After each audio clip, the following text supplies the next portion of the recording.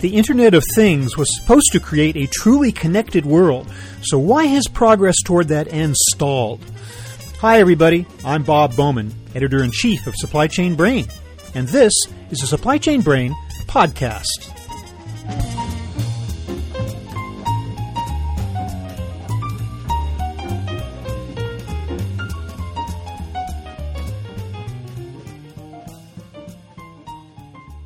Just a few years ago, it felt as though the Internet of Things was suddenly upon us.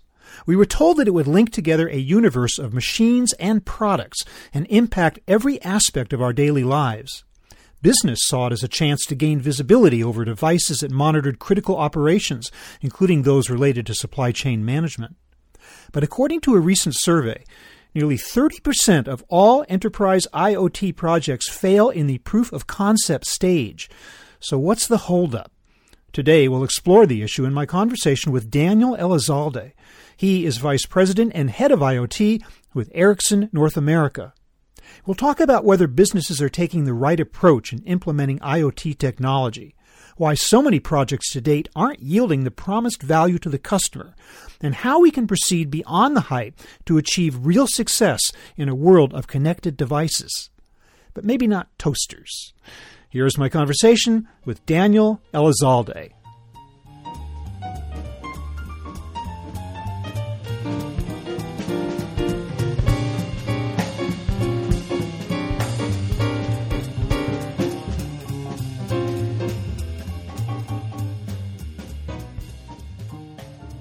Daniel Elizalde, welcome to the show. Thank you so much, Bubba. It's a pleasure being here with you. Daniel, in a recent survey, it was found that nearly 30% of IoT, or Internet of Things projects, fail in the proof of concept stage.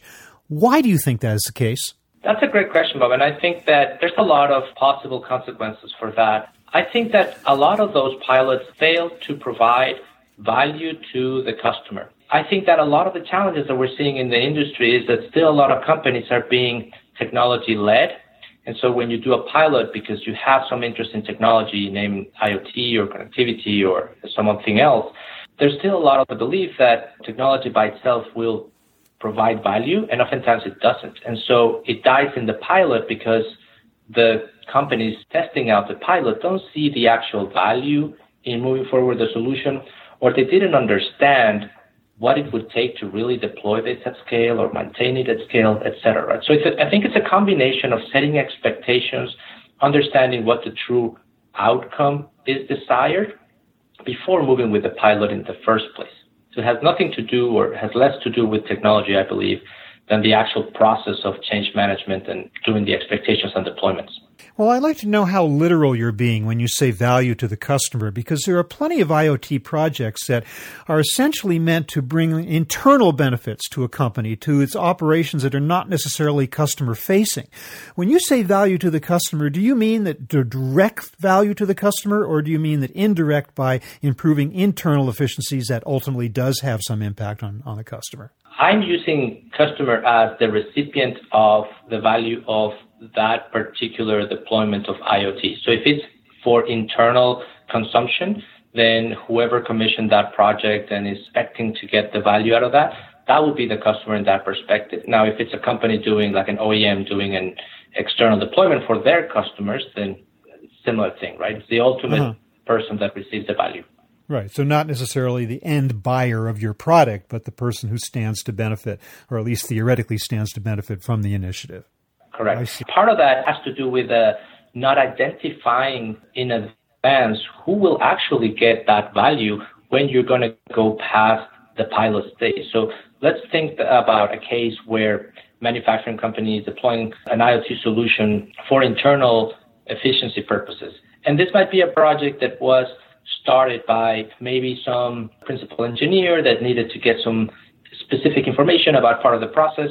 But then when it goes and gets to the pilot and that value might be proven for that person, it turns out that the decision maker for actually incorporating into the full plant or rolling it out at scale, it's just a different person with different chip constraints, goals, KPIs, etc. And so it just dies there. It doesn't advance because the overall outcome for the overall organization wasn't clearly articulated. Is there a way in which you think the actual term itself, the Internet of Things, is holding back progress in this area?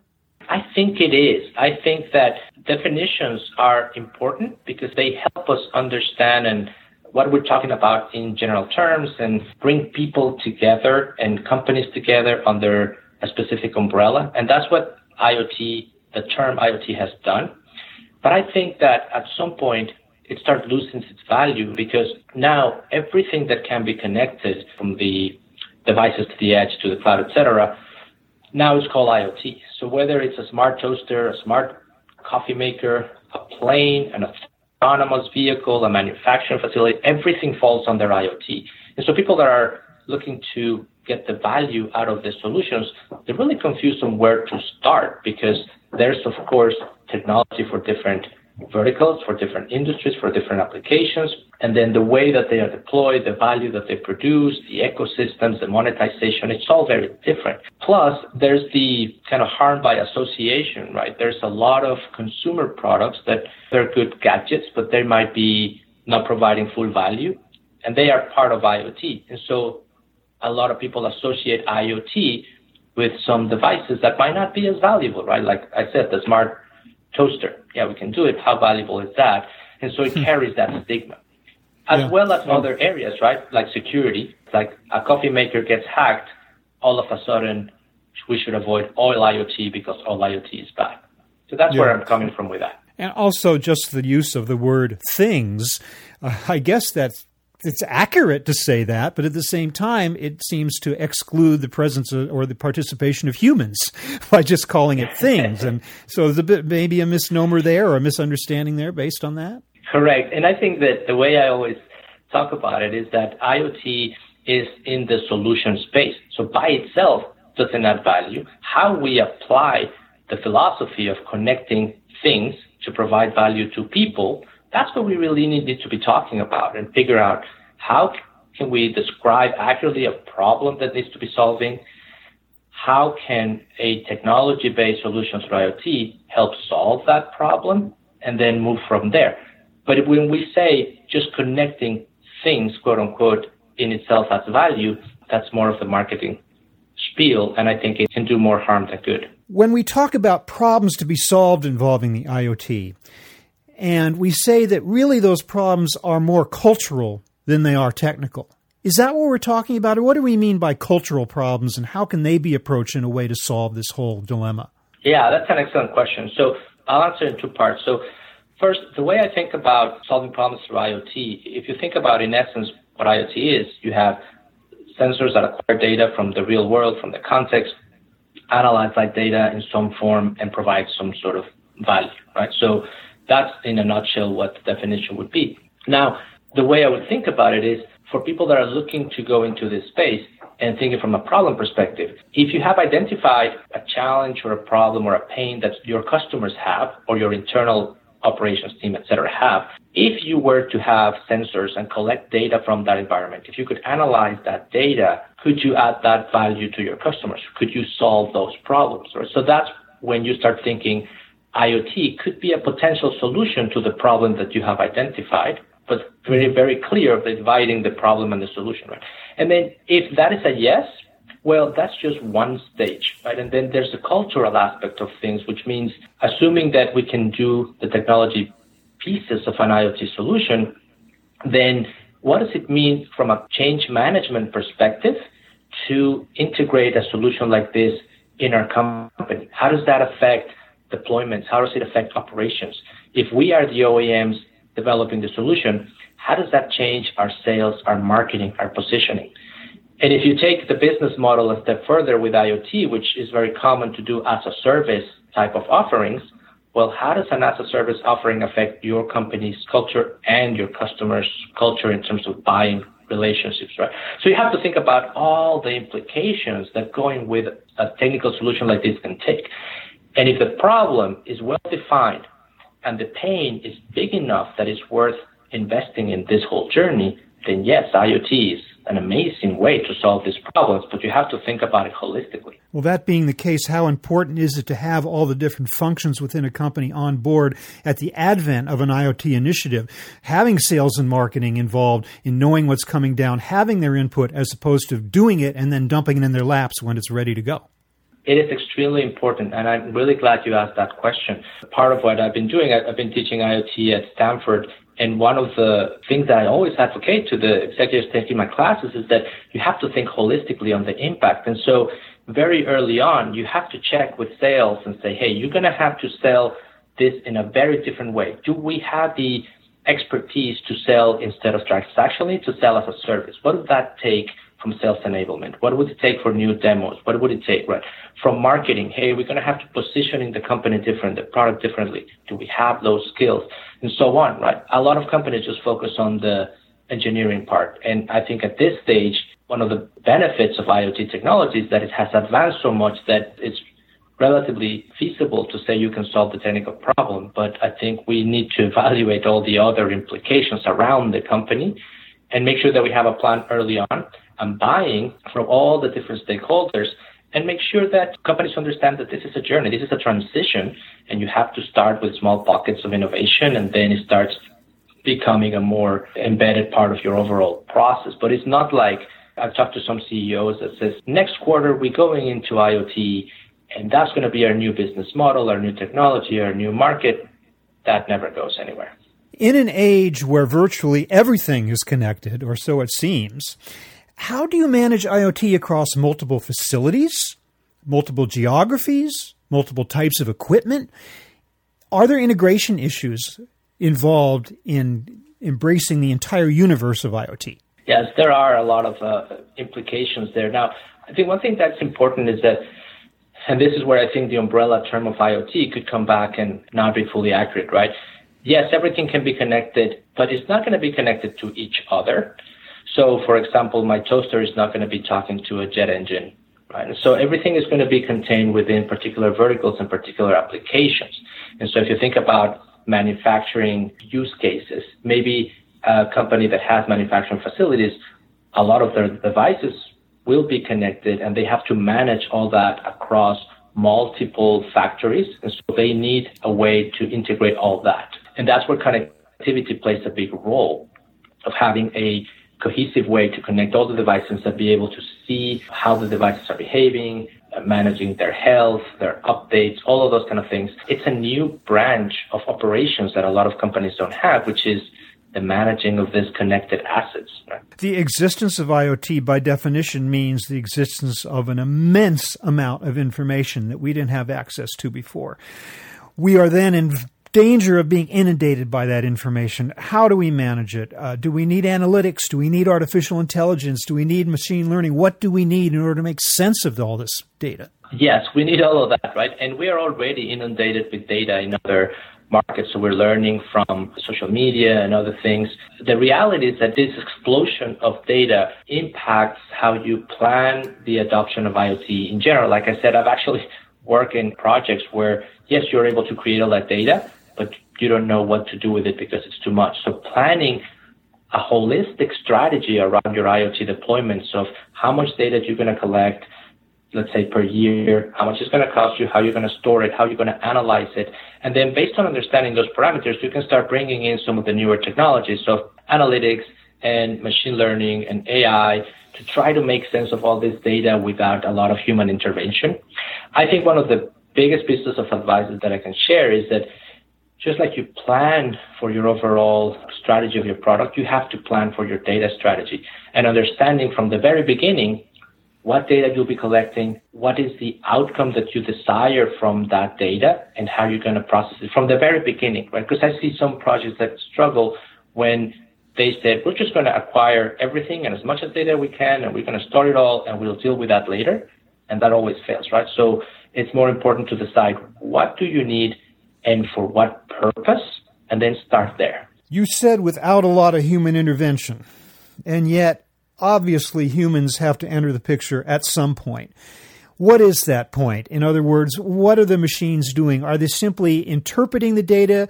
Are they making recommendations? Are they prescribing actions? Where does the human come into the picture in the age of the Internet of Things? Yeah, that's an excellent question. There's always going to be humans in the loop because you're doing these things, you're doing these deployments and this technology for the benefit of humans, not for the benefit of machines. To your point of there is so much data that it would be really hard for humans to make sense of it. So what we need this technology like machine learning is to help us filter the tremendous amount of data and surface the things that are important so that humans can obtain value out of that, help us make decisions, help us drive processes, help us drive sales or whatever is it that we need, right? So there's always going to be a human that is the ultimate recipient of that value. Those layers in between, they just help us kind of crunch through all this tremendous amount of data in a speed and an accuracy that we have never been able to do before, right? But it's not like they're replacing the human decisions or they're always there for us to take advantage of. Do you really mean always? Because the term machine learning indicates that the machine becomes more and more sophisticated and by definition more capable of making good decisions so that humans can step away and let them do it. Maybe not the total elimination of humans from the loop, but don't you think that the progress of the future is more machine and less human when it comes to key decisions and actions being taken? I don't think so. I think there's always going to be a balance. And the way I think about machine learning and artificial intelligence, at the end of the day, they're just tools. They're just tools that help us distill information out of a tremendous amount of data. But the ultimate goal is for humans to get value out of that. And so I think there are always going to have to be humans in the loop. Now, as the tools get more sophisticated, of course, the human skill set and work type is going to also evolve to take advantage of what these new tools are producing. There might be some decisions that humans do today that can be done by a machine in a way more effective because there's so much data. Okay, so what is the next level that humans can take advantage of? And that's how we all grow together. But ultimately, as futuristic as they sound, they're just tools. They're here to serve a purpose for humans. However, it seems like the biggest potential weak point of the entire world of IoT is security, cybersecurity, the fact that all these devices become so susceptible to hackers, and indeed this is the way that so many cyber attacks have taken place. What is the state of security in IoT today? What needs to be done, and are you confident that we can secure these devices against such invasions? Yeah, that's an excellent question, and yes, that is a huge challenge, right? Because I think one of the main challenges is that the technology has advanced very rapidly, and we haven't put enough thought, we as the technology world, into securing every piece of it because everything has been moving so fast. And so in the last 5 years that I've been doing this, talking to a lot of different companies, I've seen a shift on taking security seriously and understanding what is a security strategy, right? And just as I mentioned before, a lot of companies just think about security as, hey, I'll just drop a piece of software and it's going to be a patch and voila, it's secure. In reality, security it's a process. It's a practice of developing products in a way that they are secured at implementation, they're rolled out securely, they are monitored. And then in IoT, of course, we have the combination of cybersecurity with cyber physical security because you can actually tamper with the physical devices. Mm-hmm. And so I think it's an issue that we're going to have to deal with for years to come, but companies are taking it a lot more seriously. They are actually investing a lot of money. They are revisioning their roadmaps to make sure that security is an integral part of the design. And then are looking at security holistically, not only from the product perspective, but also from the process perspective at deployment and maintenance in the field. So I think we're getting better. Now, and this is another point where the IoT term might affect, but if you think about critical IoT, secure manufacturing, military, energy, they're very stringent with security, much more than when the risk is a lot less, like in some consumer devices. And so we can't just have a blanket statement about security, but it's getting a lot better. And the reason is because companies are actually paying attention to make sure that their systems are secure. And educating their users. You must change the manufacturer's password, stuff like that, right? Exactly. Yeah. Notwithstanding the proven value and exciting prospects for IoT, though, Is there a way in which we may be going overboard with it? In other words, you mentioned toasters. Do we really need a connected toaster? That's just one example, but are there places in which you think IoT might just not really be that feasible after all? Yes, and I'm glad you mentioned that. And I think this happens with every disruptive technology cycle, right? All of a sudden, we want to put it on everywhere just because we can, but that might not make a lot of sense. And this is where I think the market forces are starting to play a little bit, right? Because I talk to a lot of companies that are doing some of those consumer devices, and they might be struggle to get market share because the consumers are saying, you know what, I really don't see the extra value of having my toaster sending me a text message. I don't want to pay more for that, and I don't want to be open to the risk of being hacked through my toaster, so I'm just not going to do it, right?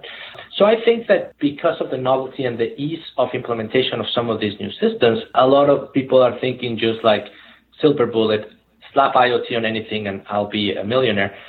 When in reality, they're seeing this, it's a lot harder. And so I think that we're going to start to see a lot of those products be, companies rethinking that approach.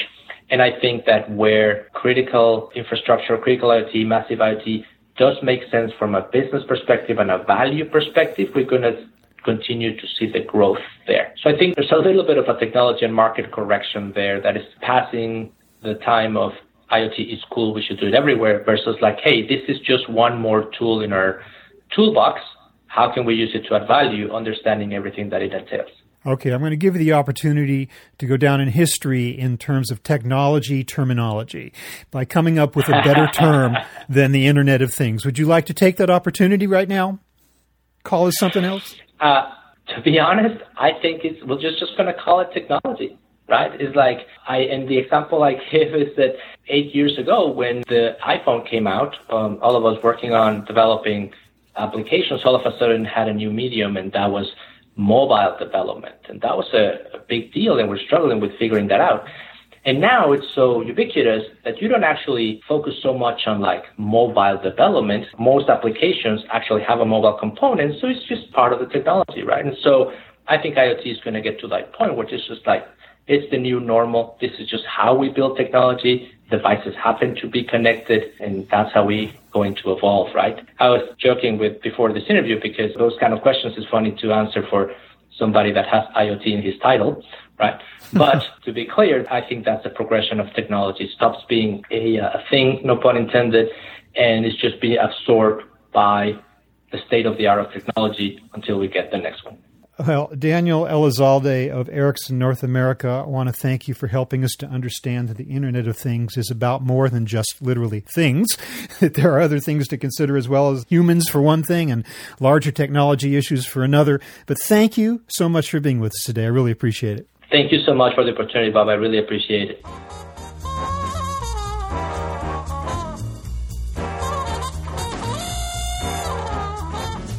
That was my conversation with Daniel Elizalde of Ericsson North America, talking about the promise and payoff of the Internet of Things.